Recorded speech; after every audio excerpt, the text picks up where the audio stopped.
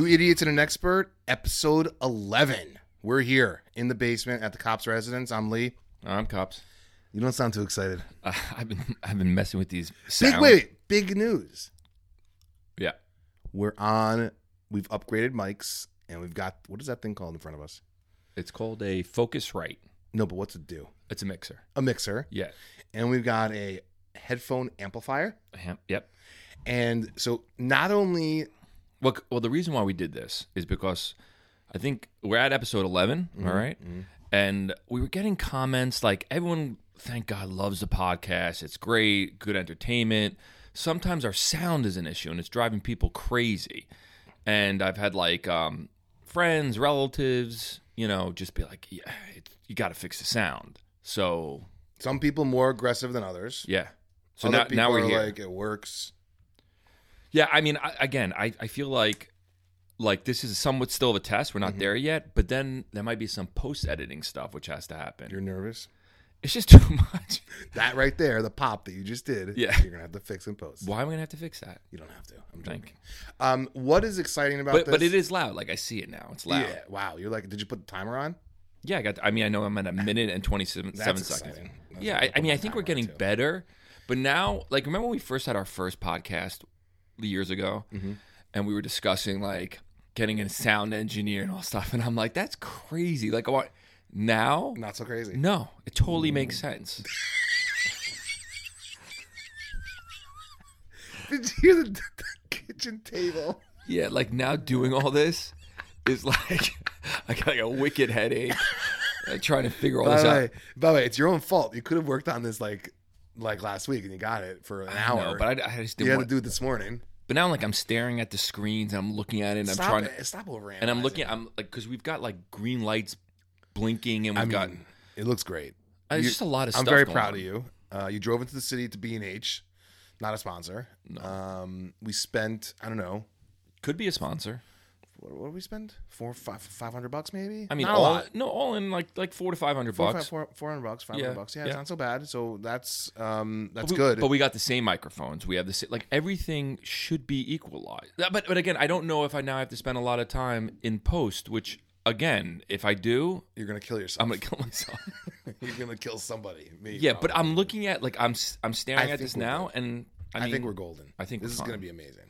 This is going to be a legendary episode today. I'm very excited for owner of PR firm, Rosie Matteo. She specializes in cannabis branding and cannabis companies. And cannabis is huge now. Huge. So I'm very excited to talk to Rosie when we get her on later. Yep. Is it weird that you're hearing me in your head? Because this is the first time I'm wearing headphones. I mean, this is like real. By the way, when I fall asleep at night, I hear you in my head. No, but is it weird for you now? Like, this is like, we both have headphones on. It's pleasureful. It is. I'm excited. Because I feel like now sorry. Like, now we hear each other, actually. All these people used to just hear us in their head all the time. Now I hear us in our head. Yeah. All right. Unbelievable. This is, I might go cry after we take a break. So exciting, right? We're excited for Rosie. We're excited for new gear. We're excited for 2021. Happy New Year, Steven. Oh, Happy New Year to you as well. And to our listeners. Thank you for joining us today. We're excited. We are, I want to fudge it. I'm not really a fudger. We're at, I want to say 2,000. I think we're close to 2,000. Pretty damn close. We're at, to be exact, because I mean, technically, if we stay 1,962 downloads over 10 amazing. episodes. The last week's episode, fastest to 100 downloads. It's already at 185. Sorry, Adam Rin.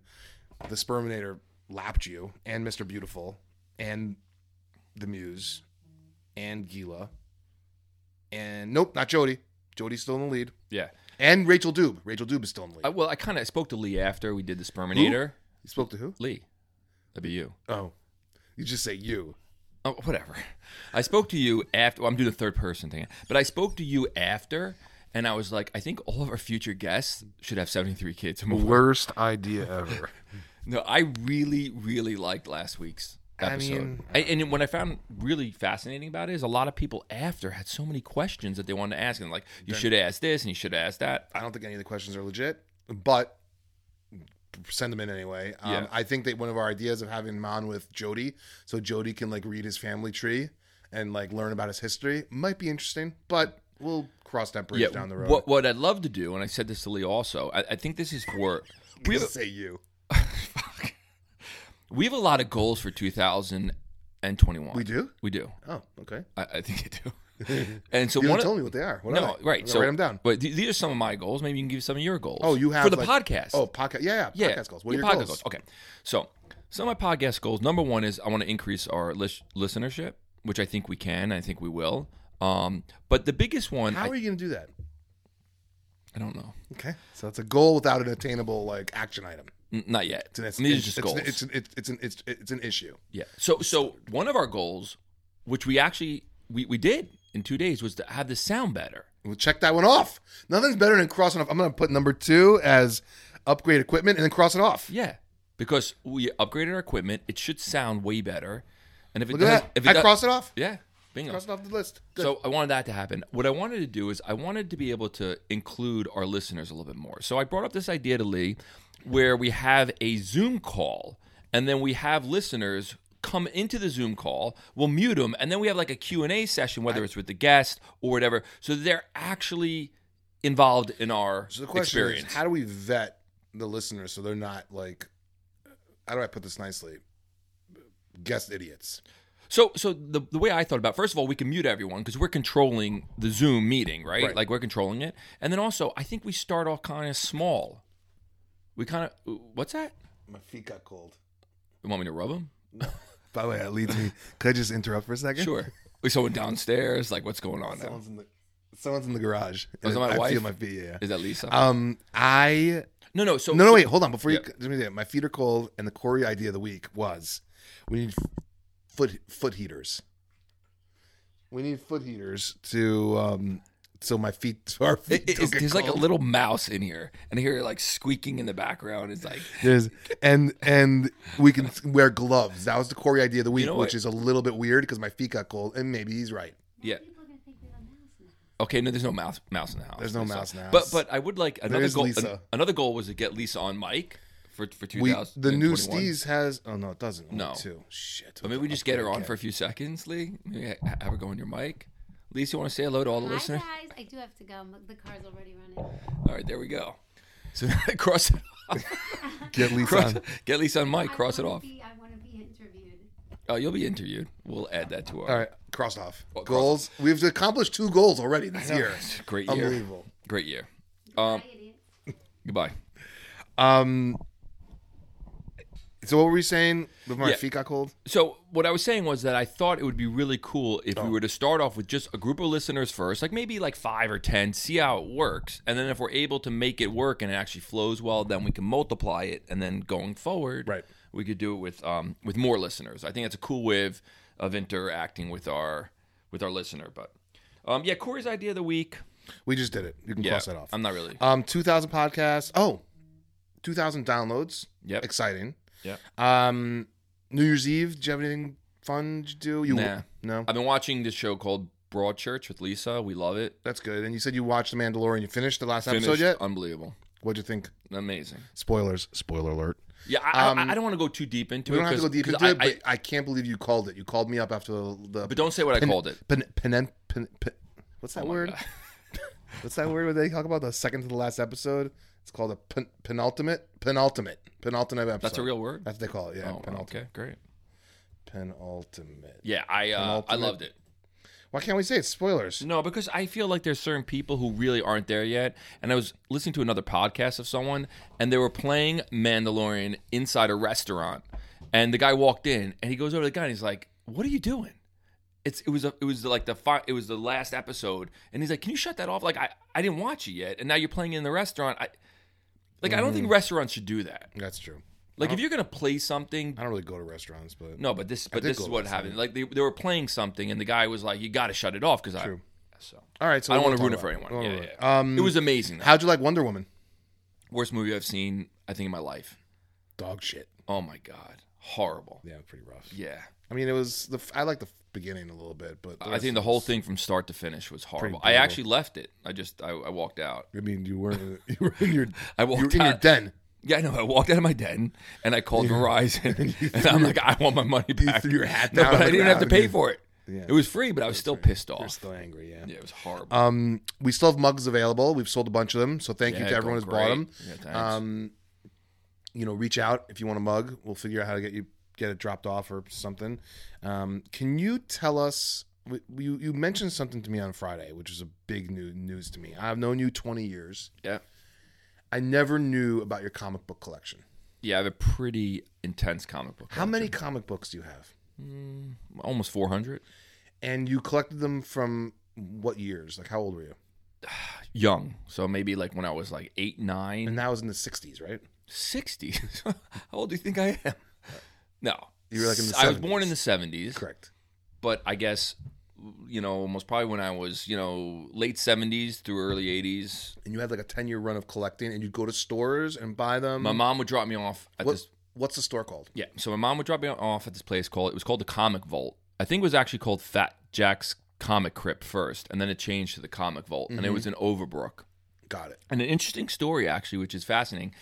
If you ever watch the Austin Power movies, so Seth Green, who plays Austin Power's son, used to hang out there as well. And we used to hang out in...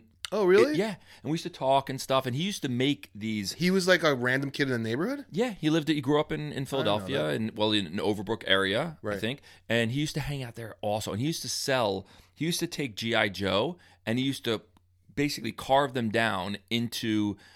Daredevils, Spider-Mans, and he used to sell them and repaint them. Wait, he'd convert G.I. Joe action figures to comic book action figures? Correct. Really? Yep. And I used to buy them. Do you have any of those? Those I might have in. I'd like to see back one at of those. home, but it was really cool. Did you? But my mom would drop me off, and there was no cell phones or anything back then. No. So I would just sit in the comic It vault. was the 60s. 70s, bro. Vietnam War. I mean, so I would sit in there and I would just go through comic books and I would read. Like, the guy was really cool. He'd let us read them, and then, I'd buy a few and I built a pretty nice comic book collection. Yeah. I mean, where have they been? In the basement here. In a crate in the basement? Yeah, like a few crates, but I put a lot of it into hard plastic. Okay. As a kid. Okay, so you knew what you had, and you got... No, I didn't know I had anything that was...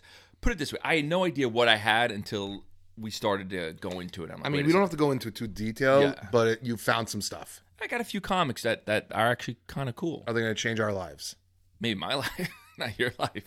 No, you know what? We can't go on a trip. We can't get a comic funded trip. Let's just say we could pay for the equipment that we just got this year. That's nothing. No, but there's a few that have like some pop culture real significance. Yeah, like one of them, like my Ninja Turtles. Because they're the early Ninja Turtles. And, remember, Ninja Turtles was in the 80s, like 1983, 84, around there. Were you Eastman and DC? Laird. Were you, who? Eastman and Laird. I don't know that one. Yeah, those are the guys, those are the original Teenage Mutant Ninja Turtle the guys illustrators? Illustrators who actually, and they started a studio. There's a movie you could watch. It's on Amazon Prime that talks all about the Teenage Mutant Ninja Turtles. Really? And they were the first, and they created a studio called Mirage Studios, which was because all the big studios like Epic Studios and Marvel, whatever, they weren't going to take into this, so they built a fake studio. I am fascinated by this knowledge that you have. Yes, I'm pretty sure that you know everything about me. I don't think there's anything hidden anymore. No, I feel like certain times you're like an onion. You're like my Shrek. Remember seeing Shrek when he's like a peel you like an onion? You got layers. No, comic books were like I was huge into comics. So I have an old baseball card collection, but there's nothing good in there. Yeah, I've saved them. There's nothing special. It's the 80s, like 90s, like stuff, garbage. Put my father-in-law, when they moved to Israel, he had a big collection of baseball cards, and he took the good ones and left the bad ones. So at the beginning of the pandemic, my youngest and I went through everything. And they were all open packs, so he took the good cards out. Yeah. We did come across a couple of good cards, which I haven't done anything with yet, like Kobe rookies. Okay, so that's a bunch, good. like 5 or 6 of them. That's gonna have value. It could be legit. That could be something. I just haven't cared enough to really look them up and do anything with them. With you have to get them rated and stuff. Yeah, you gotta get them rated. It's a pain in the ass. It is. But like, a friend of mine, this guy Nick, got big into like the whole Pokemon because Pokemon exploded and everyone's every time you see Charizard Pokemon, we need to get and those things for the mic. They say Pokemon. Pokemon and Charizards and stuff like that. And so that started a whole You're a collector's. Charizard. But what was fascinating, I was telling my kids over the weekend, like I really wanted to be Spider-Man. Like I would ask my mom So to take me to like a nuclear reactor. so that leads me. like take me to like to a power plant. And you're like, drop me up, ma. Ma, drop me off at a power plant so I can get bitten by a spider. By a radioactive and turn spider. into a Spider-Man. Yeah, like And she would look at you and smack you in the head and be like, what is wrong with you, kid? I really wanted to be Spider-Man. Like I would have Spider-Man dreams. Like Did you make your younger brother like turn him into Spider-Man? No, but like Mikey got into comic books, John got into it a little bit, not at the level that I was into it. I was like deep into comic books. I loved them. What? Now that I've learned this about you, is spread that. First of all, you're a giant nerd. Let's get that out there. Yeah, I didn't think you were that nerdy, but no, comic books are all right. I mean, you're a kid. I'm messing around. In all seriousness, what were you, a Marvel or a DC guy? No, I was Spider-Man was who I wanted to be and still want to be. Yeah, So that's Spider-Man Marvel. was my number one, and I have a lot of like Amazing Spider-Man, Web of Spider-Man. I like Punisher.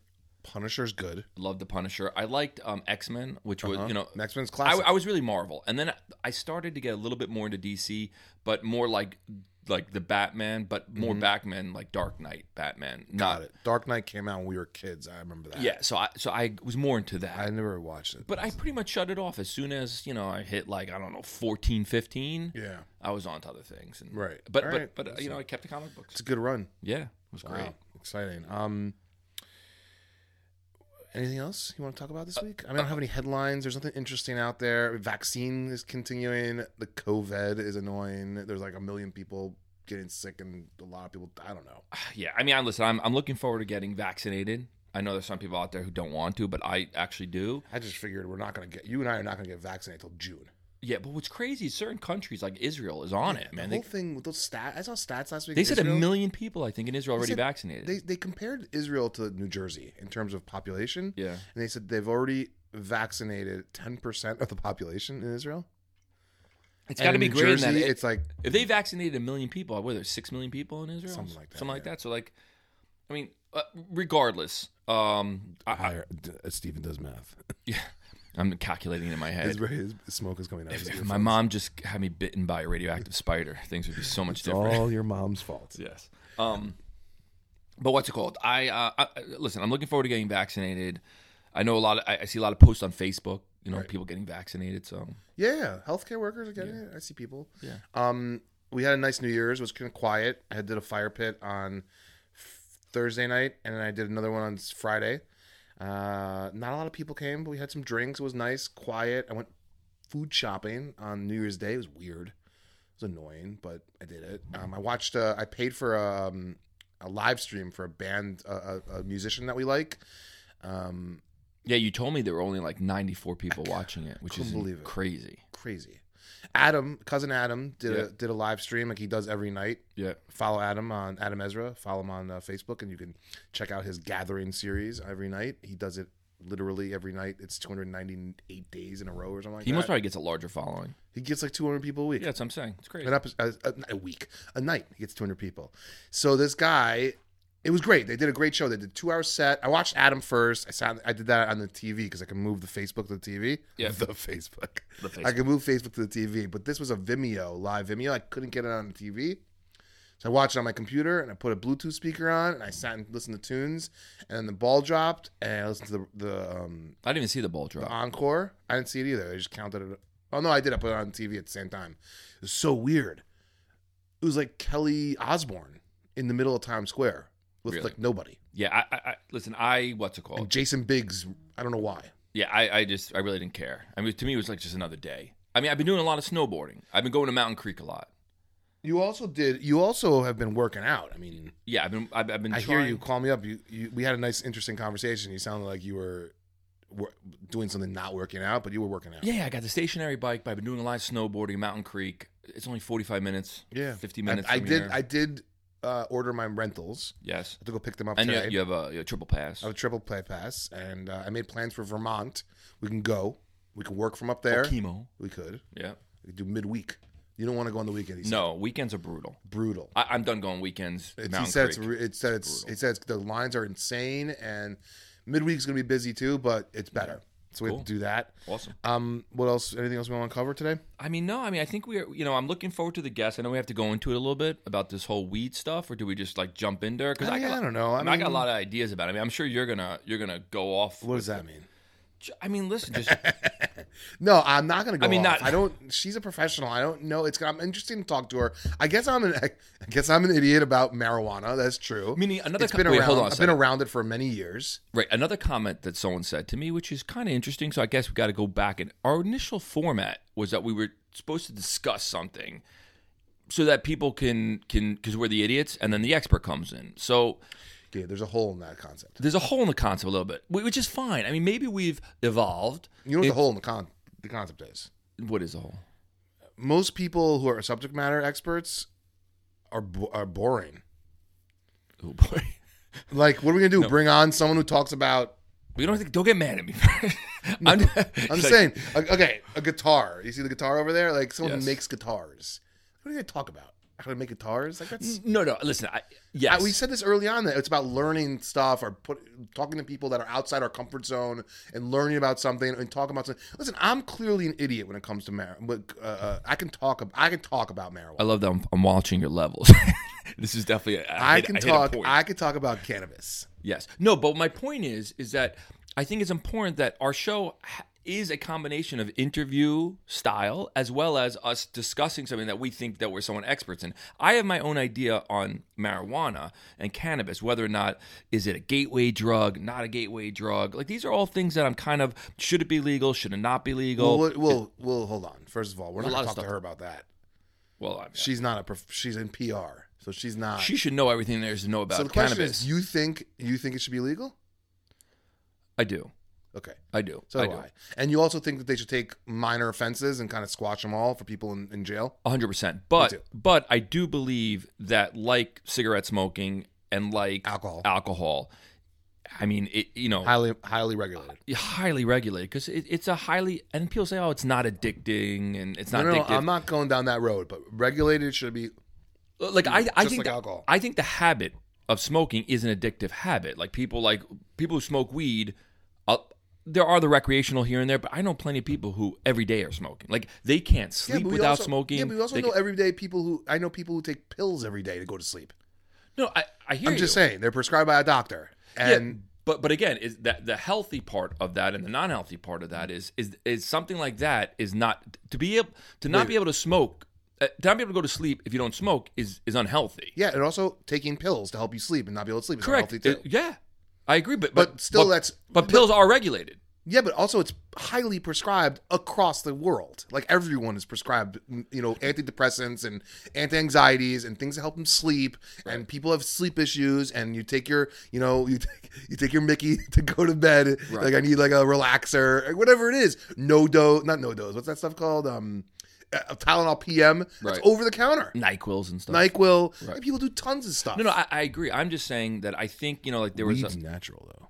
Yeah, but there was like I think it was Portland or one somewhere Oregon, which is now doing like heroin. Well, they took small amounts. So to me, it's like decriminalized. They decriminalized small amounts. Okay, but that's so.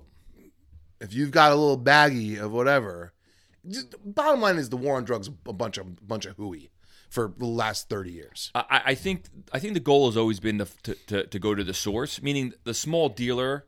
The source is a problem. The person who's got an issue walking down the street with a bit of coke in their pocket, come on. Yeah. What a waste of time for everybody. I mean, the joint in your person's pocket. I mean, what are people like? What's the point? No, I hear that. I hear what you're saying. Does it lead to other stuff? Does it the old Rudy Giuliani, back in the early 90s when Rudy was the mayor of New York and he started just crushing everything to just create a better New York City. Like New York City was garbage. Oh, garbage. Well, I mean, it's kind of back to that now. Well, because they started taking everything off the street and arresting everybody for everything, and nothing would slide. Right. So for me, I like when the government gets involved. Like for example, when there's prohibition, right? So with alcohol, it became something where now you have the mafia involved, and you have so.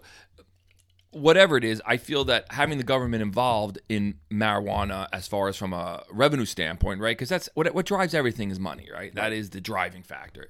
If people can make money from it, then everyone gets involved. Once they're going to put their engine behind it and realize all the revenue they can make from it. Now, all of a sudden, policing it, monitoring it, controlling it, all that other stuff now gets ramped up to a whole new level. So the question here is to you, the person who said that we're not doing our format, did we just do a good job? That's a good question. I need more specific, I mean, for points, me, I mean, listen, what I'm looking to understand from our guest today, from our expert, is first of all, I want to understand what her role is and job is and so on and so forth, and her background, and of course her view of marijuana. From the standpoint of not only distribution, but also, of course, how you market it and how it's sold. I want to talk about how it's affected her family. She runs a company. It's 30 people. She's grown this company, being a woman in this industry. Oh, yeah. All that stuff's really interesting. It is. Specifically about cannabis, I mean, it's an emerging area. Is there still opportunity in it that she sees? When you go... I don't know. I see. I have notes again. Yeah. Oh, yeah. I have a notebook. Yeah. Wow. I was thinking about maybe. I didn't see that till just now. Yeah, right here. I was thinking about maybe making a bit of a play in that industry. Yeah. So I started to kind of take a whole bunch of notes, and I spoke to a whole bunch of people. Excuse me. Filthy.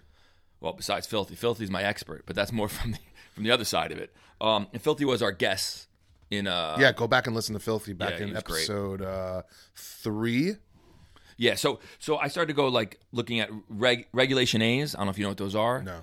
This is great. Regulation A stuff. I started to look at different guys who are doing it. Like Jay-Z has a line called Monogram, and his partners, this place called Green Street Agency. They do You're going Snoop to talk to her Dogg, about The all this Game. stuff? She probably knows all these things. Yeah, and then these different companies that do it and what they're offering are. Because what I found interesting when I started doing all this research was Wait, that did you do research for this? No, separate. Wow, And it just turned out that we have her on. Got it. But listen to this products they have. They have flowers, which is like indica, They have flowers, sativa, which is actually- hybrid, it's a plant. CBD, right? The plant itself. They have the vape.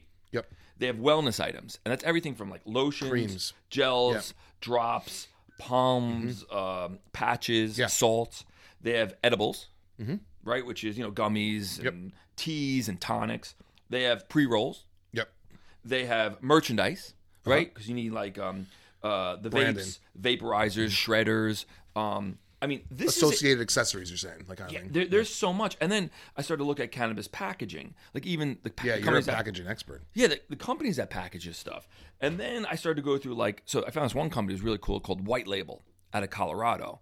And these are guys who they're white label. So let's say we want to do Two Idiots and an Expert weed or gummies. Gummies. Yeah. We could reach out to these guys, and they have an entire infrastructure built up to do everything from the distribution to the sales to the product. So there's another one I got into that I was starting to look at called Golden Seed, another company. Oh, I've heard of Golden Seed. Super fascinating because They sell seeds, right? No, so the Golden Seed is a fully vertical marijuana company, fully vertical from everything from manufacturing all the way to distribution and sales, all that other fun stuff. And they actually built their platform on this Regulation A stuff. I'm blown away right now. Why are you blown away? Because I knew nothing about this research, as usual. Yeah, well, as usual. I have to you keep are. it- By the way, this is the format. You are an expert in. No, but that's what I realized. I'm not. Because I know you're not, obviously. Yes. You're not doing it, but you've done a ton of research. I did. And you can have an intelligent conversation with someone for about 15, 20 minutes, and then that'll be it. Yeah, and then I'm out. then I'm done. I'm just saying, you've done a lot of research. I don't know any of that stuff. I'm just, I've been a consumer once in a while. Yeah. Back in the day. No, I see this industry as of course, it's been an emerging industry for a number of years, but now with all these states taking on, it was on the ballot for in New Jersey. Passed, yeah, it passed. So to me, all right, good. So I think I'm looking forward to the conversation. Yeah, Rosie's. I'm excited to talk to her. Let me do. We still got Cafe Joe coffee. This week's episode and the month of January is sponsored by Cafe Joe. Cafe Joe. Yeah. Coffee isn't just a drink. It's a culture. It's a lifestyle. It's a ritual. Cafe Joe has built their business on respect for coffee as an experience that shapes and defines your day. Cafe Joe wants to make the experience even better. That's why they are committed to crafting and sharing the best of what nature has to offer through beverages and foods that deliver in many ways. You'll notice a difference not only in how their product tastes, but how they make you feel. Maximize health, happiness, and productivity at affordable prices.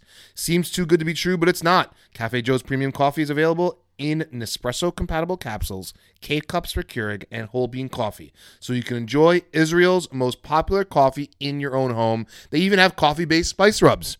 Go to cafejoe.com today, and special for listeners of our podcast, Two Idiots and an Expert, use promo code 2idiots20. That's the number 2, idiots20, for 20% off your order. Thank you, Cafe Joe. Go drink coffee. Yeah. And one thing I want to say about Cafe Joe, and also companies that like Cafe Joe, which were based out of Israel or any country, doesn't matter where. In Israel, I think they have 200 locations. 250, yeah. 250 locations. It helps us if you help them. So definitely, if you can, find it in your. We're gonna link to it in the show notes. Yeah. Use the promo code and go buy stuff. Yeah, definitely buy stuff from them. You didn't give me any curveballs today. I was hoping for something.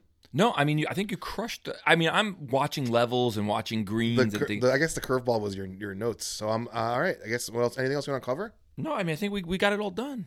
I mean, we crushed it. we're professional podcasters. Yeah, I think we're real podcasters now. Professional idiots. Yeah, but I think we're gonna get better. I'm really the sound thing has got me like buzzing. Jazzed. Yeah, because you could hear me, I could hear you. It's like I always was able to hear you. No, but I'm saying like you could even hear the way you talk. Yeah, you're in and I can tell if I go like this really close and back. Yeah, it's great. Yeah, if I talk too loud. So I want to thank one of our listeners. I'm not going to say who it is for pushing us, yelling at us. Yeah, to really like step up our game, step up the volume. You can tell him. No, I don't want to say who it is. It was our brother-in-law. No, it wasn't. It wasn't Zush. He was aggressive. He was aggressive in a text. Yeah, he was good. But he pushed us. I appreciate it because Lisa pushed us to do the podcast. Zush pushed us, and he's a regular listener. Yeah, so he's a fan. So shout out to Zush. Yeah, we take your criticisms and we take your input and constructive criticism. Yeah, to help us build this podcast because we see a real future with this. I said this like I might quit my job. Steven wanted to. I'm talking to the listener. Steven wanted to spend like $1,000 on this equipment, and I squashed it. Yeah, it was crazy. And he was ready. He's like, I don't care. I'm just doing it. We're doing it. Order it. I just wanted it to sound good. Like I wanted your experience to be. That's why I'm like, when we go to the next level. I mean, we're gonna start putting foam on the walls so we can get sound better in here. Yeah, you know what's amazing? Like, you ever watch like Star Wars when they do like the Dolby, like the sound comes in and it's like. Yeah. And you're like, oh, yeah. Like George Lucas, and it has, what's the name of the sound that he does? It's Lucasfilm? No. It has some sort of sound. And then you hear it in the theater, and you're just like, you get the chills, and you're like, oh, boy. So good. This is going to be great. All right. We've talked enough. Yes. We'll be back shortly with Rosie Mattio.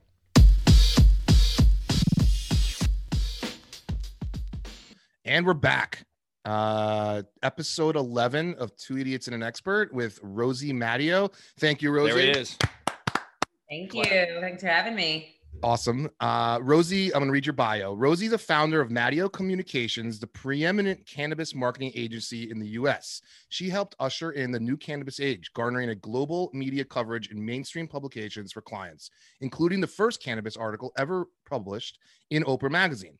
Over the past year, her New York firm has grown alongside the industry, adding marketing and communication services for clients, including content, SEO, investor relations, event planning, and influencer marketing. Today, Rosie is considered a market maker in the world of cannabis, ranked the #1 cannabis PR firm by Green Market Report. Rosie is a strategic powerhouse, industry connector, and influencer. Rosie has been named a High Times Female 50 and Forbes 15 powerful innovative women in cannabis. There it is. Rosie and Mattio. Way to go. Wow. Welcome. That sounds great. That sounds impressive. I know. I have a personal connection to the name Rosie because it was my daughter's middle name is Rose. So every time I read it, it makes me tear up a little bit. No, well, my oldest is named after my wife's grandmother, whose name was Bobby Rosie. We all called her Bobby Rosie. She was an amazing woman. Holocaust survivor, the best. So when I see your name, I always think of her, and I was like, you'll be able to get through the interview, right? I think so. I just want to make sure. and make sure you're like halfway through, you're in like a tears in the corner I mean, listen, in a fetal position. on these mics, you might hear me crying. All Can right, you hear cool. someone cry? On these mics, 100%. Plus, I'll make sure to record it. So how are you, Rosie? I'm great, and I'm excited to be here today to chat with you guys. This is awesome. Thank you to Gila for introducing us. This is I think this is a very interesting topic, and being at the top of your field, an expert in PR for cannabis branding and cannabis companies is something we want to talk about. How's it going? How are you, like COVID? Where are you located? Tell us, kind of start there. Yeah, so it's actually interesting. COVID has, if you're going to be in any industry, cannabis seems to be the one during COVID. And I'll tell you why. So right now we're talking from my home office in New Jersey. Our offices are based in New York City. And we have an office in LA and in Toronto. We're 55 people. And this has been a transformative year for our agency. We've been growing rapidly for the past 6 years, but COVID is something very special. It deemed cannabis essential as a pharmacy or as a grocery store or any of the other essential services that, were named during COVID. So cannabis really, it was a watershed year for it because it's being seen as any other like essential. So it's been a great year for us. So COVID's been good for business. Of course, it's hard personally. I've got 4 daughters who are, home for 6 months. They're trying to manage a business with, children screaming in the background. I warned them not to come upstairs today. So they've learned, so we should be okay today. But yeah, we're around and kicking and excited for 21. Yeah, you might actually hear my washer machine or dryer. So that's a normal. It's a normal happens. So don't worry about that. You added a lot of staff this year? Like, how did you onboard people with COVID? Like, I've known companies. It's been interesting. Do you have people that you're working for you that you've never met in person or seen below the waist? I think we hired 13 people this year, right? And I've only met 2 of them that we've hired.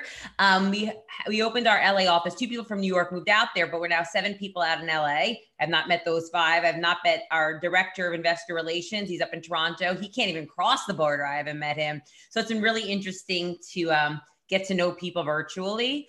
And but we have a very interesting culture, and for somehow we're all very tight knit already. So I feel very lucky that the onboarding process has been pretty smooth. I do feel badly for the ones that started in the past year because like I said, we do have this amazing company culture. We hang out. I mean, sometimes they leave me out. I mean, the boss, they don't want to hang out with me all the time, but they're very tight knit. So I feel badly for some, they don't get that like in-person connection, but we're doing our best. Got it. So before we get into, I guess, your current PR role, just a little bit of your back history, like where you went to school, and were you always into PR, or did you start in something else, like straight out of high school through college, Where'd and you then grow where you are up, now? all that Yeah, stuff. so I grew up in the Bronx. I grew up in Riverdale. Went to school in the city, and then went to BU. So I've actually started working in PR when I was a senior in high school. I've always been pretty gregarious, outgoing, a communicator, sort of, a good salesperson. And my dad said to me, I think we were walking one day when I was, 13, 14, you should go into PR, go into development, fundraising. And then senior year of high school, we had a work study program and I got an internship at a PR firm. And that was in the heyday of New York PR. There was like a big, magazine article about like the power girls of PR, like Harrison and Schiffman and Lizzie Grubman. And it was this glamorous lifestyle. And I was a senior in high school and totally enamored by it. And I interned there for, a semester, and I just fell in love with the field. And then I went to BU, to their communications school, which is one of the top comm schools in the country. And my major was in PR. As soon as I graduated, I worked in a big PR firm in New York City called Rubenstein Associates. Actually, Howard Rubenstein died this week, and he was just like a transformative figure in the the PR world. He's like famous, Howard Rubin. He's famous, and it was a big PR firm. And I cut my teeth there. I worked in the media relations department and learned how to pitch media. That was really my expertise. I was there for about 2 years. They actually gave me my boss's job. And then a year later, I took a job at a lifestyle firm in New York City called Allison Broad PR and started working in their specialty food department. So I represented some restaurants, and I worked with a popcorn company.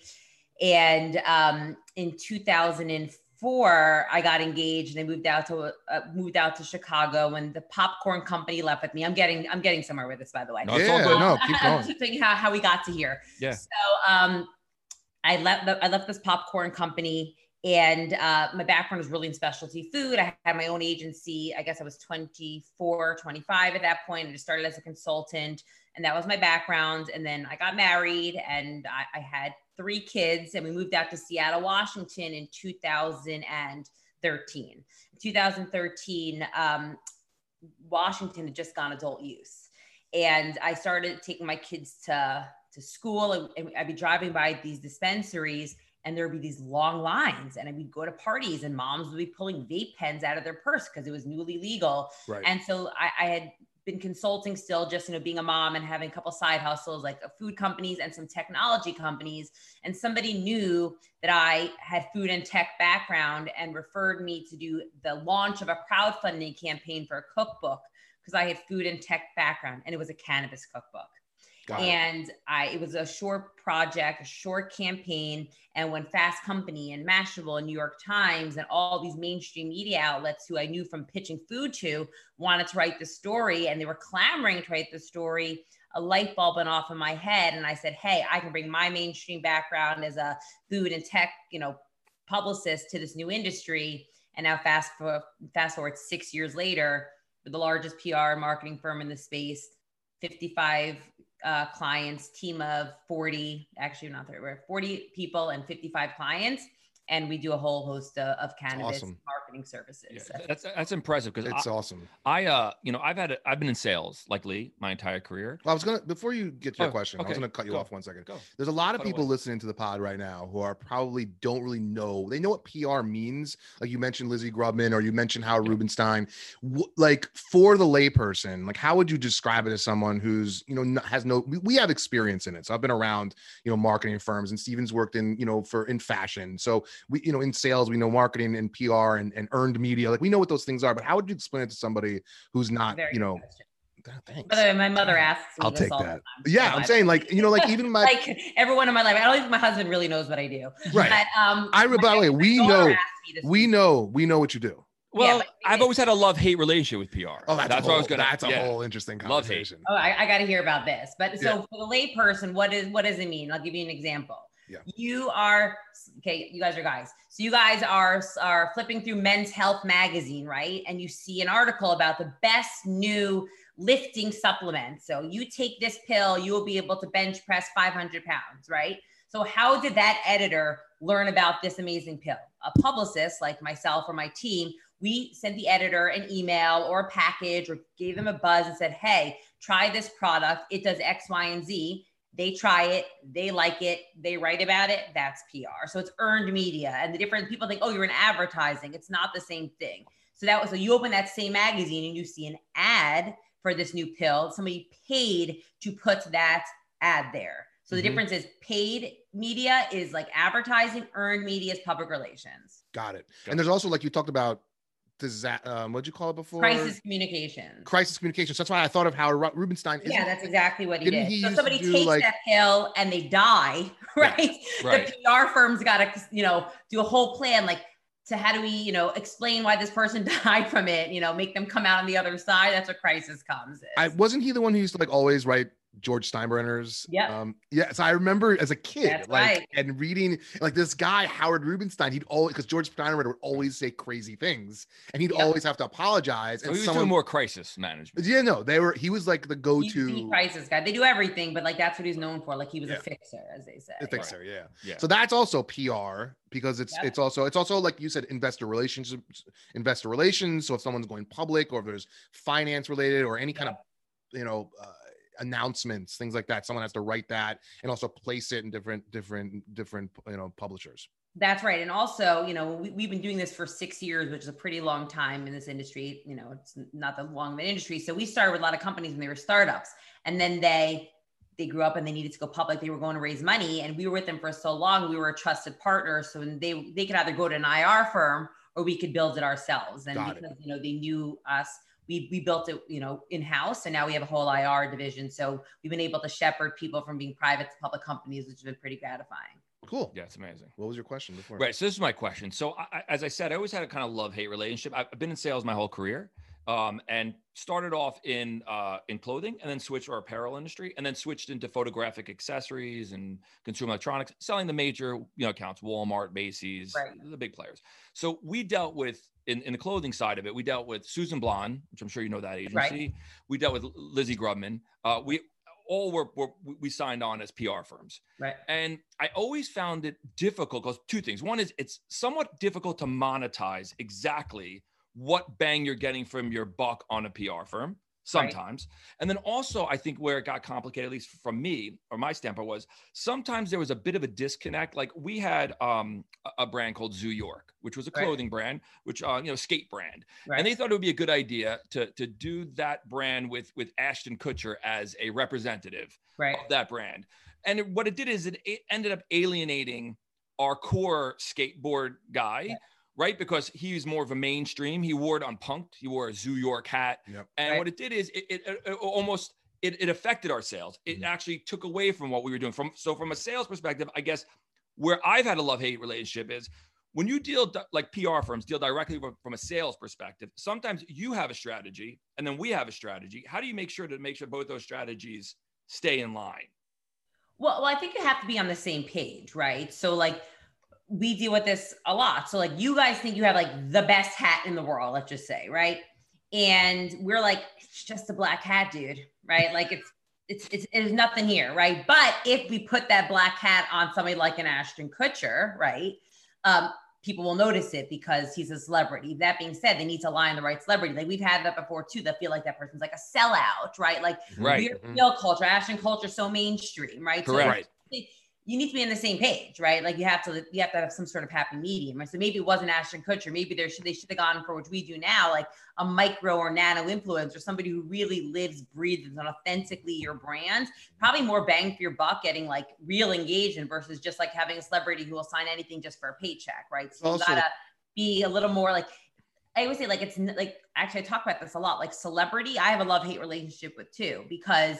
One, it's like, okay, you get that big pop, right? Yep. And then what, right? Like, does the product stand for like what it says it is just because you had a celebrity talk about it? Also, it's like now, like most of them, people, it's pretty transparent that someone's being paid to talk about it, right? So like, what is there really as much value? That being said, like from a PR perspective, when somebody like launches like a major celebrity cannabis line, and we've done it, right? We did Jay-Z. We've done Carlos Santana. We've done a bunch of celebrity stuff. And like, I'm not that good of a publicist, right? Like any media will write about Carlos Santana's line, right? It's much harder when I just have to pitch the hat. So like, I'm not overly impressed with like celebrity PR stuff because like anybody with a computer and an email can get press for Jay-Z, right? That doesn't make you a talented publicist, Also, even though we crushed it, right? Like, it makes it a lot easier. Totally. And I was thinking about what you were talking about. A lot of what you do, Rosie, is probably brand building, especially in cannabis. It's not just about finding the flashy person. It's not just about, it's like you said, taking something from nothing and building it or helping someone else's company with their image, with their brand, shaping the brand is an aspect of PR, which I think it's not just about the media placements. Building a brand is super important. And that's, when it comes to like an industry like this, even more because, hats have been around forever. Especially because you really need to build trust and transparency. Most people's experience, like even on the East Coast, we're in New Jersey, right? If you have like a medical card, you can go to a medical dispensary, but like not that many people have them because the conditions it's not that easy to get one. And most people who have been consuming cannabis, it's been from the illicit market, or they haven't consumed cannabis since they were in college or since they were in high school or since the 1970s, right? So now we've got a whole new sector of product coming into the market. And there's different form factors. It's not just like cannabis flower. There's vapes, there's edibles, there's tinctures, there's topicals, right? So there's a whole part of like educating that you don't really need to do with like a popcorn. Like I see people sort of know what sour cream and onion tastes like, right? But like having to understand like what a product will do to you. Will it make me high? Will it make me low? Will it give me anxiety? Will it help me sleep? Will it help you? Like there are so many factors that we need to consider when we're putting together a program. Like who's the target demographic? Is it a wellness product? Is it a recreational product? Is it for pain management? So there's a lot of that really defining who the target demographic that we work with our clients to do. It's not just a pretty package. You really do have to create that brand. Right. So, for example, you brought up Jay-Z's line, right? Monogram, No. right? And so those guys are a Green Street agency, I believe, are the guys who actually make the product for Jay-Z, as well as they do, I think, for Snoop Dogg. They do it for the game, Cypress Hill, 2 Chainz, Dirty Heads. They do a whole bunch of products outside of Monogram for Jay-Z. So, Oh, you mean like like his, what's it called? well, Green Street is like the vertical company that actually manufactures it starts from the process of, making the growing it all the way through. It's actually Kaliva. Kaliva creates their brand, actually. Okay. Oh, Kaliva does. That's right. Kaliva does. Yeah. So I think Kaliva is a long-time client of ours. Right. So, because I have Kaliva here also, which By the way, Rosie, Steven has a notebook full of this sort of world. And I was so impressed before when we were talking about this. He pulls his notebook. I'm like, wow, you did research finally for a guest? And he's like, no, I was thinking about going into a cannabis world. And I pulled his old notebook out. I had notes already done. I'm like, damn it. Yeah. He's got a notebook with like 15 pages worth of notes in it. Yeah, I learned the hard way. I actually I tried to venture into the music industry, and I tried to do a music festival, and I lost my shirt on it. Yeah. So like, if I'm going to go into another industry, You're not one of fire guys, are you? No. Oh no, fire, I'm no, kidding. campfire. He did campfire. I did close. Campfire. Yeah. I know the festival was great. No, he paid people. So like, Yeah, it was real. It Everyone got happened. paid, but And also it happened. It happened, but yeah. Okay. separate thing. I hear you. So I started They're learning. hard. I know that. So I started learning about like Regulation A, which I'm sure we can Right. talk about, right? Like all these Reg A deals, and there seem to be like a million of them, and I Yeah. don't. And I tried to learn all about that, and this one group in particular that does a lot of them. But my point first for this was, when it comes to like a PR firm, right? So you're dealing now with a company that makes a whole bunch of different product for different people, Right. but you're trying to kind of segment that or to create sort of a channel for them. Right. How do you go about doing that so that it doesn't affect the other brands that they're trying to do? Like, do you separate them like separately, or how do you go about from a PR standpoint? In what respect? You mean like they're rolling out 12 brands? Like, do I choose a favorite child type of a question, or how do I differentiate? Yeah, because if you look at it, like a guy like Gary Vaynerchuk, right, got involved in this Green Street, Right. And so he's agency, right? Exactly. Yeah, he's making a play from that. So if all the product is coming from the same exact manufacturer, Right. but it's just branded differently. So at the end of the day, it's so how do you now? Right. Building story fine. So here's a question. So it really, what they're really trying to do on the manufacturing level and also on the branding level is, yes, some of it's the same. Some of it's just like rebranded, like Purple Haze strain, right? And and that's the same thing with like, like let me go back to the popcorn, like what packaging, like what is like the different like health benefits of some, like, is it keto? Is it, so really distilling like what the differentiating factors is. And also like different packaging will appeal to different people, right? Or like the different, like just the aesthetic if it's the same product. But the thing about cannabis is what they really try to do is be very scientific. There are like hundreds and hundreds of cannabinoids, right? So each product really they're not all the same, right? They have different effects by the different strain. And most of them is not just packaging. It really is like a different product with a different cannabinoid profile, which has a different effect, right? Like we work at a company called Candescence, and they've got 5 strains. They were the first people to abandon like strain names. So like Purple Haze, Alaskan Thunderfuck. Like who wants to buy that? Like I'm not buying something called Alaskan Thunderfuck, right? No. Are we allowed to curse? No. Oh yeah, curse away. Yeah. Or like Cat Piss, Poison Durban. These are the names of strains. Cat Piss is pretty good. Cat Piss is a horrible name. Cat Piss. No, it's really the name of a strain. Pretty so good. or like Lemon Haze. Like what does that Right. even mean, right? So they're one of our longtime clients. We've been with them for 5 years. They were the first people to abandon traditional strain names to go to like graphic user interface, like an Apple, very intuitive product. And they call their strains Graphic Calm, user interface. Connect, Create, Cruise, and Create, Connect. Okay, fine. So each one has its own different effects. So like the different cannabinoids in Calm makes you calm. Connect really makes you gregarious, makes you laugh. So like that's what these companies are trying to do. It's not just a commodity in packaging. Like ones who are doing it well are really trying to do effect space. And even if they're not calling it effect space, they're trying to really create a mood, a feeling, and let people know exactly what they're having, right? So like you think about like grain alcohol, you think of alcohol, vodka, like that Kirkland vodka is Grey Goose, isn't it? I mean, rumor has it, but we don't know. But we don't know. But like Yeah. same Right. idea. I'm sure. Yeah. Right. So you're creating that sort of imagery for them. You're creating that sort of concept for them, or they No, creating that. we're promoting it. So we are Gotcha. not a branding agency. I mean, we have like some sister agencies we work with. If someone comes up with nothing, with an idea, you know, we will outsource them a project manager.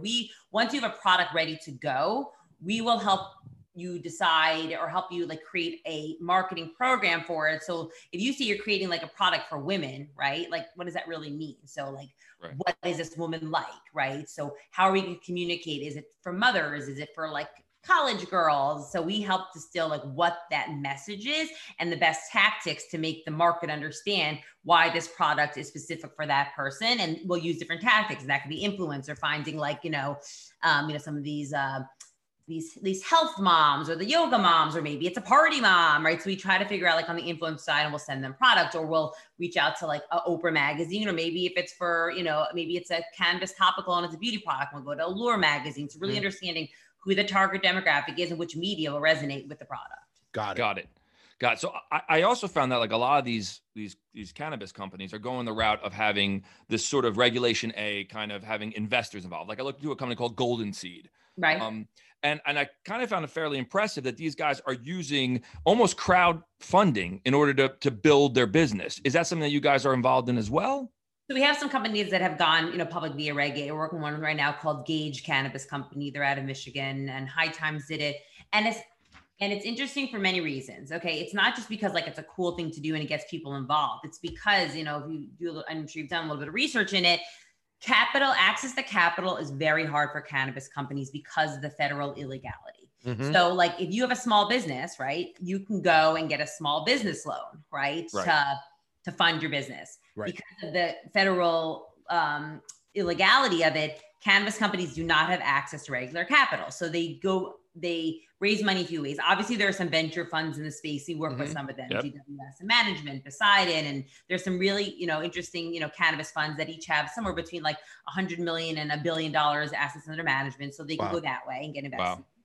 Wow. But when you really want to expand, most companies go public, right? That's how you raise real money to scale a company across 18 states and 75 stores, right? So if you notice, a lot of the public companies are public in Canada via like reverse takeover, it's called an RTO, and they all list on the Canadian Securities Exchange, right? Because Canada is a federally legal state. So you can be compliant and list on those exchanges. You can't list on the NASDAQ, right? And like a lot of these markets are retail investors, which is like a finicky investor, right? So a lot of them went public in Canada, and that's where they trade, and that's where they like that's how they raise money. And another way people are doing it is through sale leasebacks, through REITs. So somebody buys the property and then they lease it back for them, so they have more working capital. And then Reg A is another way people are crowdsourcing because they don't have access to institutional funds. And even if you think about like some of the big venture funds, like if I'm Warby Parker, I can raise a $500 million round from like Founders Fund out in Silicon Valley. Like that real venture is not in the cannabis space yet, although Founders Fund is in the space now. But that's the reason why people are doing Reg A, because it's very hard to access capital. Gotcha. Because I found that, like, for example, like Dan Balzerian with his Ignite seems to be just a massive Ponzi scheme to me. The Ponzi scheme. Yeah, I was hoping we were going to say he seems to be crushing it. I wasn't have to break the news. No. A Ponzi scheme. Yeah. Wait, who is this guy? I don't even know. Dan Balzerian is he's like an influencer. He's on Instagram. And he's one of these guys who just surrounds himself with a bunch of women, parties all the time. And private jets. And he's got like a canvas like called Ignite. And it's totally misogynistic with like, you go through LA, you just see women's like asses on billboards. And he's like living this party life. And you look at his financials, he's like not even sold a gram of weed. Right. So my question to that is, do you find being in this space that there are a lot of guys who are like this, I mean, to different levels, burnouts or guys who are just working the system? Because I looked at Dan Balzerian's numbers and I'm like, this guy will either go to jail, maybe, I don't know. I mean, I'm not, or something, but like nothing seemed to be like above board. Like he's losing money year after year after year and just spending it, but he seems to have like and I think whatever. So do you find a lot of this industry is filled with these sort of characters? Like, so it is, like I said, 6 years has been a long time. And the most gratifying part has been the maturation of the space. Like I was young and immature in the beginning of the space and like would take on clients, then you look into them, you're like, these are not good actors. But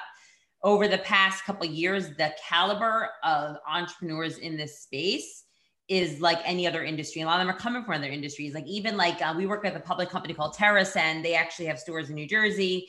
And like their CFO, actually, let's talk about their CEO too. Their CFO was like the CFO of Coty, like a major, beauty, company, global beauty company. Their CEO is the founder of Fresh Direct.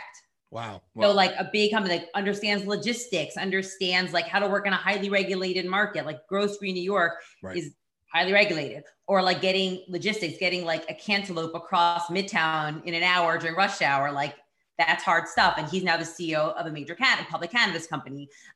Ben Kovler, who's like the CEO of GTI. He's like he's the heir to Jim Beam, right? So like real Bo Wrigley Spearmint, Wrigley Gum is like the CEO of Surterra Parallel. So there's major people in this space right now. And it's been a big maturation. And it's been very cool. Yeah, I mean, there's real players. I mean, I was looking at that, like that company you mentioned, Calva. I think this guy, Dennis O'Malley, Stephen Allen, like these guys are real deal players. They're real deal people. They know how to run companies. This is not, yes, there are definitely a fair amount of like OG people in the space, but like if you're in it long enough, you just sort of know, to smell like what smells good and what doesn't, Yeah. And I kind of felt like if you watch, there's a movie, I think it's on Netflix, about Humboldt County, where like a lot of the weed comes out of, or cannabis. And you look at that and it's kind of scary because it was a very pirate sort of underground kind of movie. And then you see the players that, like, as I started to do research in this, I'm like, these guys are like, they run major Fortune 500 companies. Yep.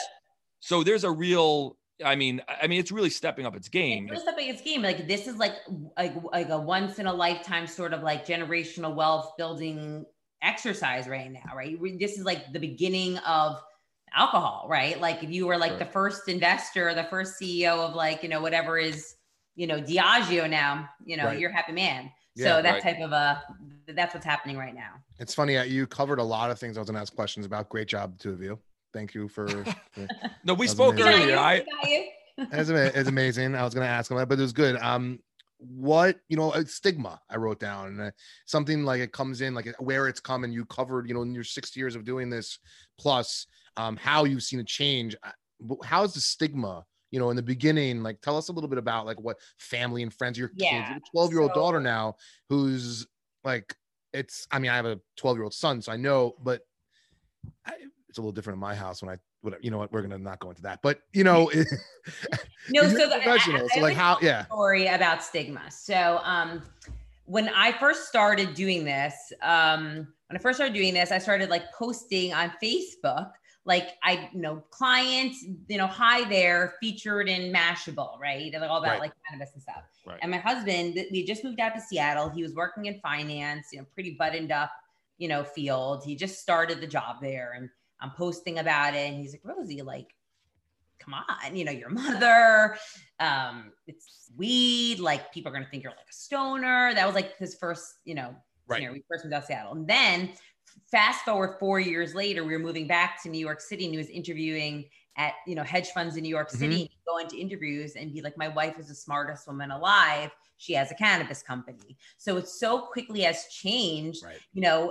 I was in the beginning, I was the only person I knew who had anything to do with weed. Right. Now, every person in my life, they know somebody who works at a cannabis company. They're invested in a cannabis company. They want to invest in a cannabis company. Their brother takes CBD, whatever it is. So like the shift over the past 6 years is unbelievable. And also even like, especially because on the East Coast, there was really no conversation. Living on the West Coast, it was like part of the vernacular.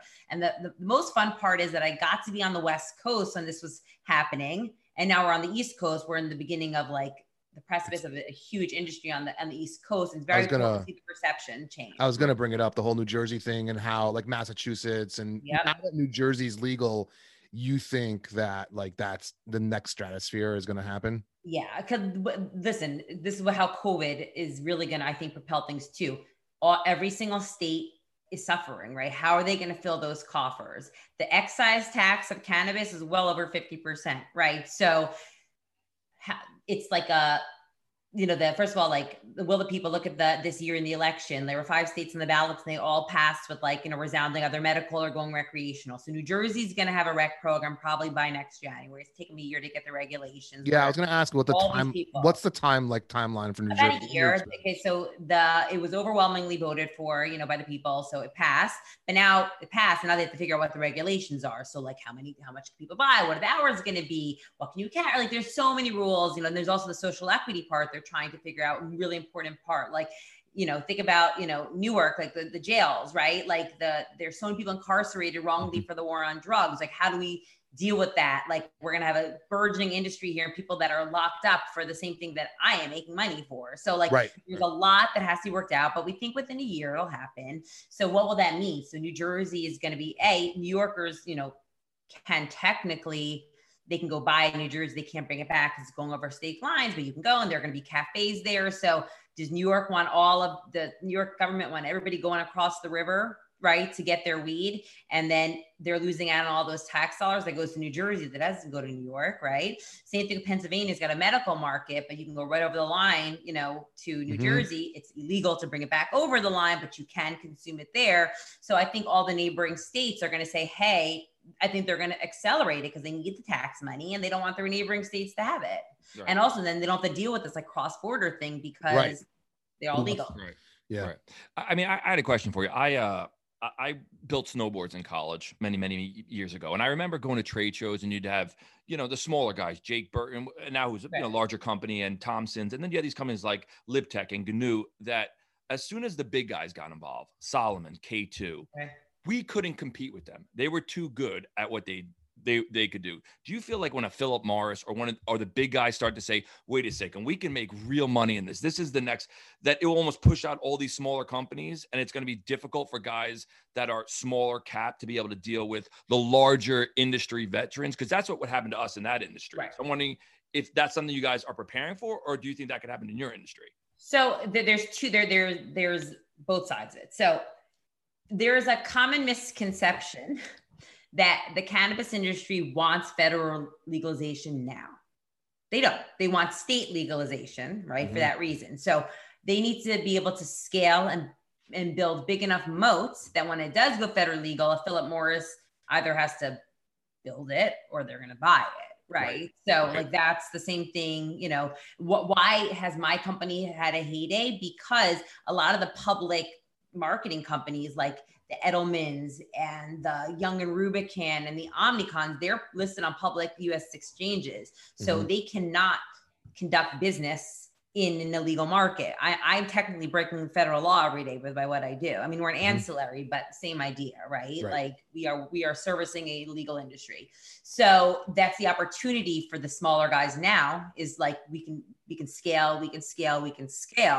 And then, when federal goes legal, they can either build or buy. And Philip Morris, or why do you think Canopy Growth, they're big in Canada, their biggest investor is Constellation Brand, because like it's legal there, and they've made a $4 billion or $6 billion, $4 billion investment there to help them scale. So when it gets federally legal, they have got options. So that's really what's happening in the space.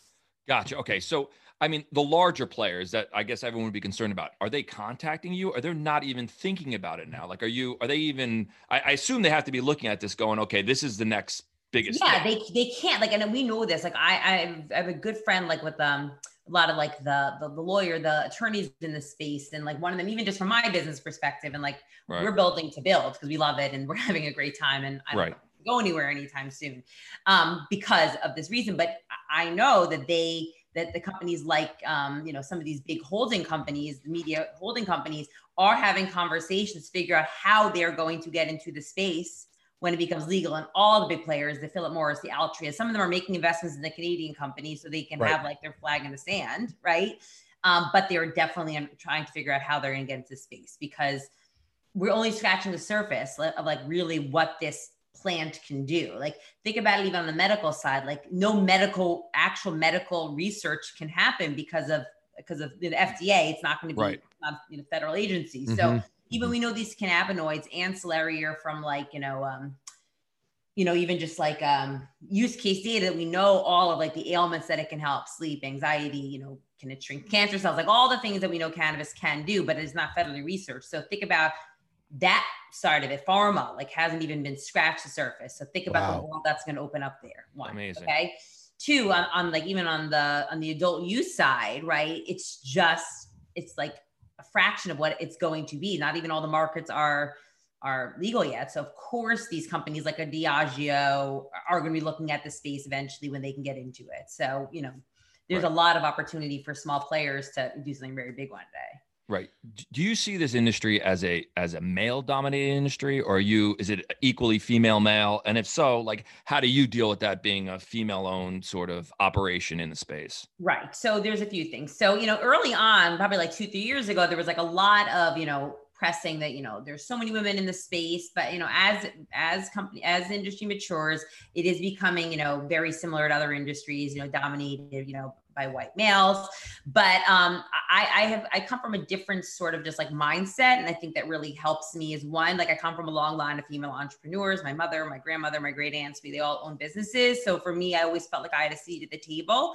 And really like a lot of the men in the industry, they have been my allies. They've been my biggest supporters. They've brought me along to dinners. They have, spoken up for me. And also the women that I am friends in the space, like I've never been in an industry where women are more supportive of each other than here. And like, we really all lift each other up and find that like, a win for one of us is a collective win for everything. So like, I think there's a lot of opportunity, for women in the space because like the women in the space really want to bring people along with them. Like we don't want this to look like every other industry. We want women to be well represented. And there's some just real powerhouse women in the space.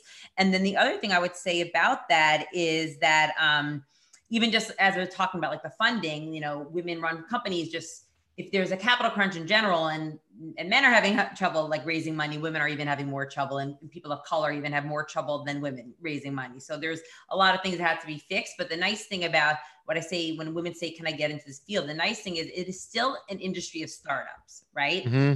So like, if you are scrappy, like you don't need to be when I started, I was a one woman show. Like they were all startups. I was a startup. We worked together and we grew up together, and it's still so early. There's still a lot of opportunities, and COVID even accelerates that a little more because everybody's working from home. So if you're a mom and you need flexibility, everyone's working from home now, and it's a startup culture. Like now's the time to get in before it gets too big and you need to have like big credentials. You don't now. You just need to be an expert at what you do and be willing to work really, really hard and deal with like changing regulations and be able to pivot. It's a good opportunity for women. Oh, I got a shot then, Lee. Yeah, I mean you got a shot. That's you're right. not, but you're not a woman.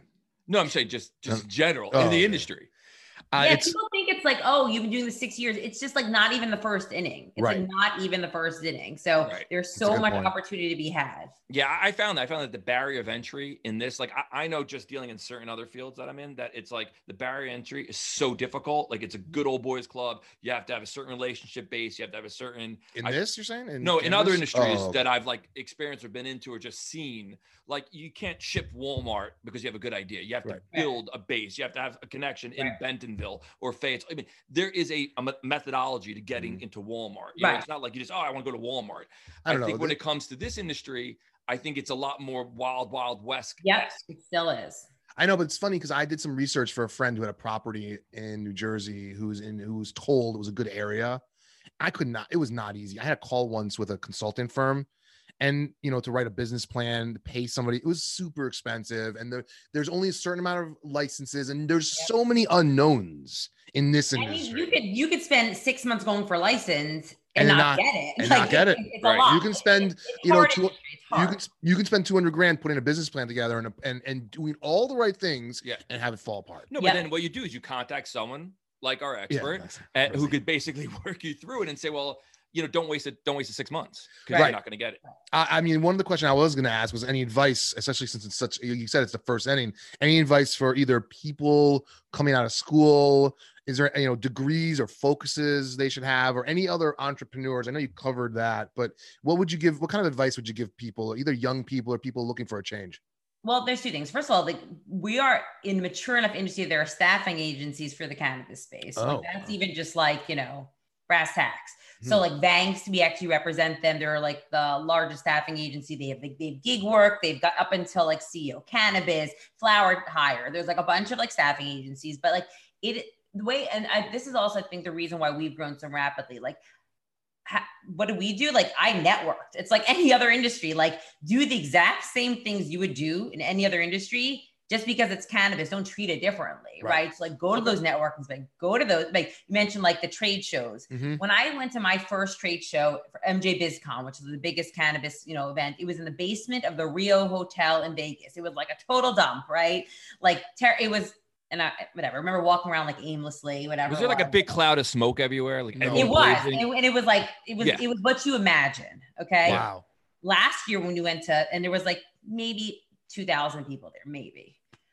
That last year, we didn't go this year obviously because of COVID, but 2019 we went. There were 75,000 people, and it was in 2 rooms of the convention center. So like it's really grown. But like I went every year, right? And the first year I don't know anybody, and the last year I'm high fiving everybody down the hall, right? So so new that within 6 years, I know it's. I mean, I don't know if that seems like a long time or a short time. It's really not a long time to think about building a business from nothing to having like a big business. It's not a lot of time, right? So it's amazing, like how you just do the same things. Like it was all about networking. I got my first client by going to the Seattle Cannabis Tech Meetup. Yeah. Like, so network. And now that it's growing, there's somebody who works in cannabis. You guys all know me now. So, and everybody, like I said, everybody's so willing to like lend a hand and make an intro. It's bizarre. Like I worked in an agency, and I mean, I feel very proud. Like most agencies are really cutthroat. People are competitive. They're like terrible people, but our agency's not like that. Everybody, and this is reflected in the industry. Everybody's really willing to help each other out. It's very kumbaya, but it's true. It's also because it's close knit and it's small and you have a chip on your shoulder. I know everybody at every show, like, and it's a big industry. Like it's so small still. Like we feel so big. Like everybody knows everybody. And the chip on your shoulder factor, where you're like, this is crazy that this hasn't happened faster, or let's roll with it, or why is the government doing this? Or there's also so much camaraderie. Exactly. Yeah. That's right. Yeah. I'm actually call you after because I spent all this time going down this path, and I'm like, I'm not sure I'm going down the right path. Yeah. I'm here for it. Yeah. Killer. Awesome. So trying to think what else I want to issues. Oh, here's a good one. Issues that come up within the cannabis industry with cannabis companies that you wouldn't see elsewhere. Stevens in consumer electronics. I'm in, I sell steel products that go on cell towers. We all have our own niche in consumer electronics. Is a little bit less, it's pretty broad. Like you're talking about the maturity of an industry. I'm in a niche industry too in my job. And it's interesting, like when you go outside, it's like, oh, there's everything. And there is, like you said, I go to shows, even though we missed the shows this year. Did you miss traveling this year? Oh my God. I really like, I was on the road every other week, and it's just part of my life. And it's hard to believe, like I haven't been on airplanes and the conferences, like I love them. This is like, I had the best time, whatever. I've come to accept it, but like, I've got like a group chat with some of my like cannabis friends. And right, like, me too. 2021, we meet up, we're doing 21 shots. Like we like miss each other so much being on the road. Yes, there are definitely nuances that are different in the cannabis space than other.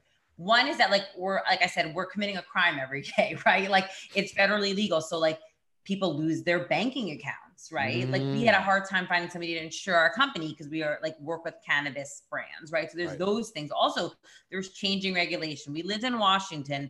We worked with a very big edible company, and they're coming out with like a new gummy, right? With like nanotechnology, fast uptick. It was like all natural, gluten-free, vegan. Like we put a whole marketing campaign around it, and then the regs hit that nothing can be marketed that looks like candy.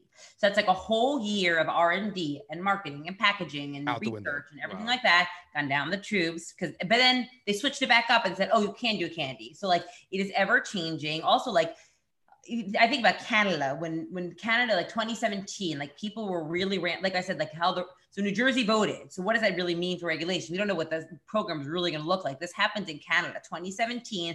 Everybody's ramping up for it to go like nationally legal. Companies went to branding agencies, spending $1 million on branding, beautiful packaging, beautiful messaging. When the regs come out saying it has white packaging with a tiny little thing on the side, no marketing. Wow. Right. So like, this is not like any other industry. What industry do you go to where you can't have packaging? Right. It's really, really crazy. Right. You're not nervous about like the ATF showing up at your offices? Or no, first of all, I'm an ancillary business. I don't sell cannabis. Like we really stand on the radar. Like we stand on the radar. We have Bank of America. Like I shouldn't say that, but like all these things, like we are okay because under the radar, but like we were, when we applied for like our PPP loan, right? Like we were nervous about that too. So all these things. I mean, listen, dispensaries across the country can't have to do everything in cash, and they have literally armored trucks, back up banking. Bring it to the government. Here are my taxes and bags of cash. I was in because I've done business in the West Coast and the Pacific Northwest. I've spent time in Seattle and in Oregon, and I think I was in an Uber once with someone who owned the dispensary, and he's like, to pay my taxes, I have to show up in person with a bag of cash. And I'm like, what? And he's like, you can't do transactions. You can't do anything banking wise. I'm like, that's not like but back to what you were saying before with Steven was, that's not necessarily how do you create this whole industry around something that you can't do banking in? Well, that's like the thing, like, so I said, like, do people want federal legalization right away? No, but what do they want? They want there's something called the Safe Banking Act that's in Congress right now, which would allow, people to bank. And I'll tell you like a funny story, like what's different about this industry. So we signed a new client about 2 years ago. I flew out to California. I'm having this meeting with him, trying to close the deal. So we come to an agreement of what the retainer is going to be a month, and I'm and he's like, so do you take cash? What do you do? I take cash. He's like, well, do you take cash? I'm like, do you want to receive? I'm like, do you want to just talk about what this monthly retainer is? And I walked out with a wad of cash. And I sent a picture to my husband in the car. And now he's like, what is that? I'm like, this is like my living, Here's I called my partner. I'm like, what do I do with this? He's like, Instagram. Bank. Like I'm supposed to go with like $10,000 in cash and put it in the bank. But it was crazy. That's crazy. Did he ask for a receipt? Now they send a check. Did he ask for a receipt? No. Like he said, let's start the retainer next month, like the legal things we say not to put on, edit that out. No, we deposit in the bank, but it was very crazy. Like they get paid in cash, right? That's so it's crazy. much easier for him to give me cash and try to like pay via credit card or do ACH because they use credit unions. It's a pain. So I was there and gave me cash. Right. So I actually like the model, and I've kind of like deep dived into of cookies, and I want you to talk I want you to talk a little bit about that because I feel like they've really figured out a way to kind of like. You mean edibles in general, or just cookies? The brand cookies. The brand cookies. Oh, they're based out of, I think, California, and they've done an amazing. Yeah, I think they're like one of the only like brands in cannabis, and actually one of our companies. So what's different about working in cannabis, right? This is to the point of that last question is, so if I am Coca-Cola, right? I've got a couple plants around the country, right? And I ship my Coca-Cola. I've got a plant in Arkansas, and then I ship it to Alabama, right? But like in cannabis, it's state by state. So I can't produce everything in California and ship it to Nevada or to Washington. What I need to do is I need to have a partner in every state. Okay. Brand. So I ship that recipe to every brand, every state. So Cookies is an amazing job of this. So they have probably 10 or 15 different partners. Like our client Ascend, EWH, they are their partner in Illinois and Michigan. So if you go to Illinois, Michigan, Ascend is making their products, right? And so they've got a partner in Florida, and they've got partners. They're going to be one of the first national brands. They're going to be probably by the end of the year in like 20 states. But an interesting thing they also do is like they were very big on their brand. Apparently, like they they're able to send like bags to other companies. So they really figured it out, like how to get this national brand. So they're one to watch. They're doing well. Burner, they're doing a great job. Yeah, I think they're merchandising, like everything, their T-shirts, everything, and at least they're poised to be in a position where if someone larger would come along and actually acquire them and say, well, we'll buy the entire Cookies franchise, we'll call it that, for X amount of dollars, because they're already building the scale from state to state. They're like licensing basically. Like if you've been to licensing expo, like they're just like any other license. Like Bailey's milk, Bailey's like coffee rich, same thing. Right. Yeah. Just a couple more questions and we'll let you go. What was it like to be on a cover of industry trade show, trade magazine? It was a dream come true, I will say. I have to pinch myself because it's being on the other side, that's what I do for a living. Like we have our clients on the cover, and then they called me and asked me to be on the cover. I couldn't believe it. And it was such a fun day, getting your hair and makeup done. And Yeah, I watched the video and I like the behind the scenes, like and the whole like hair thing. It was good. It was some good hair that day. And also it was the best part was honestly, and I talk about that in the video, is like everyone says like, what's the best part about working on it? They might, it must be like so great to work in weed. It's really, like I mentioned a couple of times, the people in this industry are amazing. The relationships that I've made have been so rewarding. I'm so close to some of my clients. They're dear friends, get invite each other's kids' bar mitzvahs, all that type of thing. Like it's been great. And so the reaction to the cover, it was beyond what I ever could have imagined. Like the notes, like the comments on LinkedIn, like it was just very nice to hear from everybody in my life. And like now, as I was joking with my husband, like yesterday was January 1st. So like my reign is over, you know, like the news cycle. I'm not used to being on that side of it. So I'm glad to be back in the shadows. We have a client on the cover of it. So life is back to how it should be. Yeah. You normalized right. to a certain extent. Yeah. Right. Yeah. Yeah. I mean, this is, any tricks to managing a large team, like even COVID, like, any kind of like, this has been actually the biggest learning part. Like I was a sole practitioner. I never ran a company. I didn't set out to have my own PR firm. Right. And now managing 40 people, and I have a partner like who came in, and he's like a longtime entrepreneur and he's run companies. So he's really mentored me how to become like a CEO, because I don't do the things I used to do. Like I don't pitch media like I used to anymore. I sit on strategy because, I love it and it's my job, right, totally. But like really a lot of the time is doing things like this. It's pitching new business. Like I am the new business team. So like managing people, but I think we've done a couple of things that I'm very proud of. And we were named PR Week, best place to work this year, because we really do invest in our people over COVID. When it hit, we did like Zoom workout classes, the Zoom cocktail hours. We have a therapist that's on retainer with us now, that anybody can anonymously go and speak to a therapist. Oh, wow. That's cool. Hard times. Good idea. And it's funny. I found out that people are still using it 9 months later, and like, I'm thrilled about that. Yeah. Wow. That's a great idea. We tested retreat in August. We all got tested and we went away to a house together in New York. So we're doing those things because it's all about the people. Like right. I get to be on that cover and everyone else is doing the work, right? Like I don't take that for granted.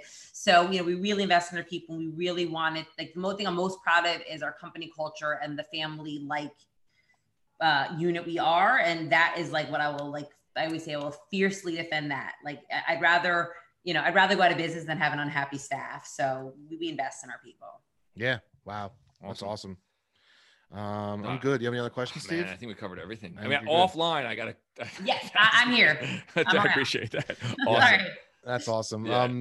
Yeah. You just saved me like thousands of hours of research, because I was going down. I love it. This is like, so many people have taught me things and given me the heads up. So any way I can help other people get in this industry, like I want this to be like a long lasting industry that like I've been a part of growing. So many people I can pull in, I'm into it.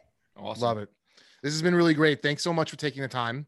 Thank you for having me. This was fun. I'm glad Gila connected us. Yes. And we'll make sure I'll send you the link so you can listen to the episode, and then you can laugh at ourselves. And we'll promote it. It'll be fun. Awesome. Thanks so much. All right, thanks, guys. Have a great day. All right. All the best. Take care. Bye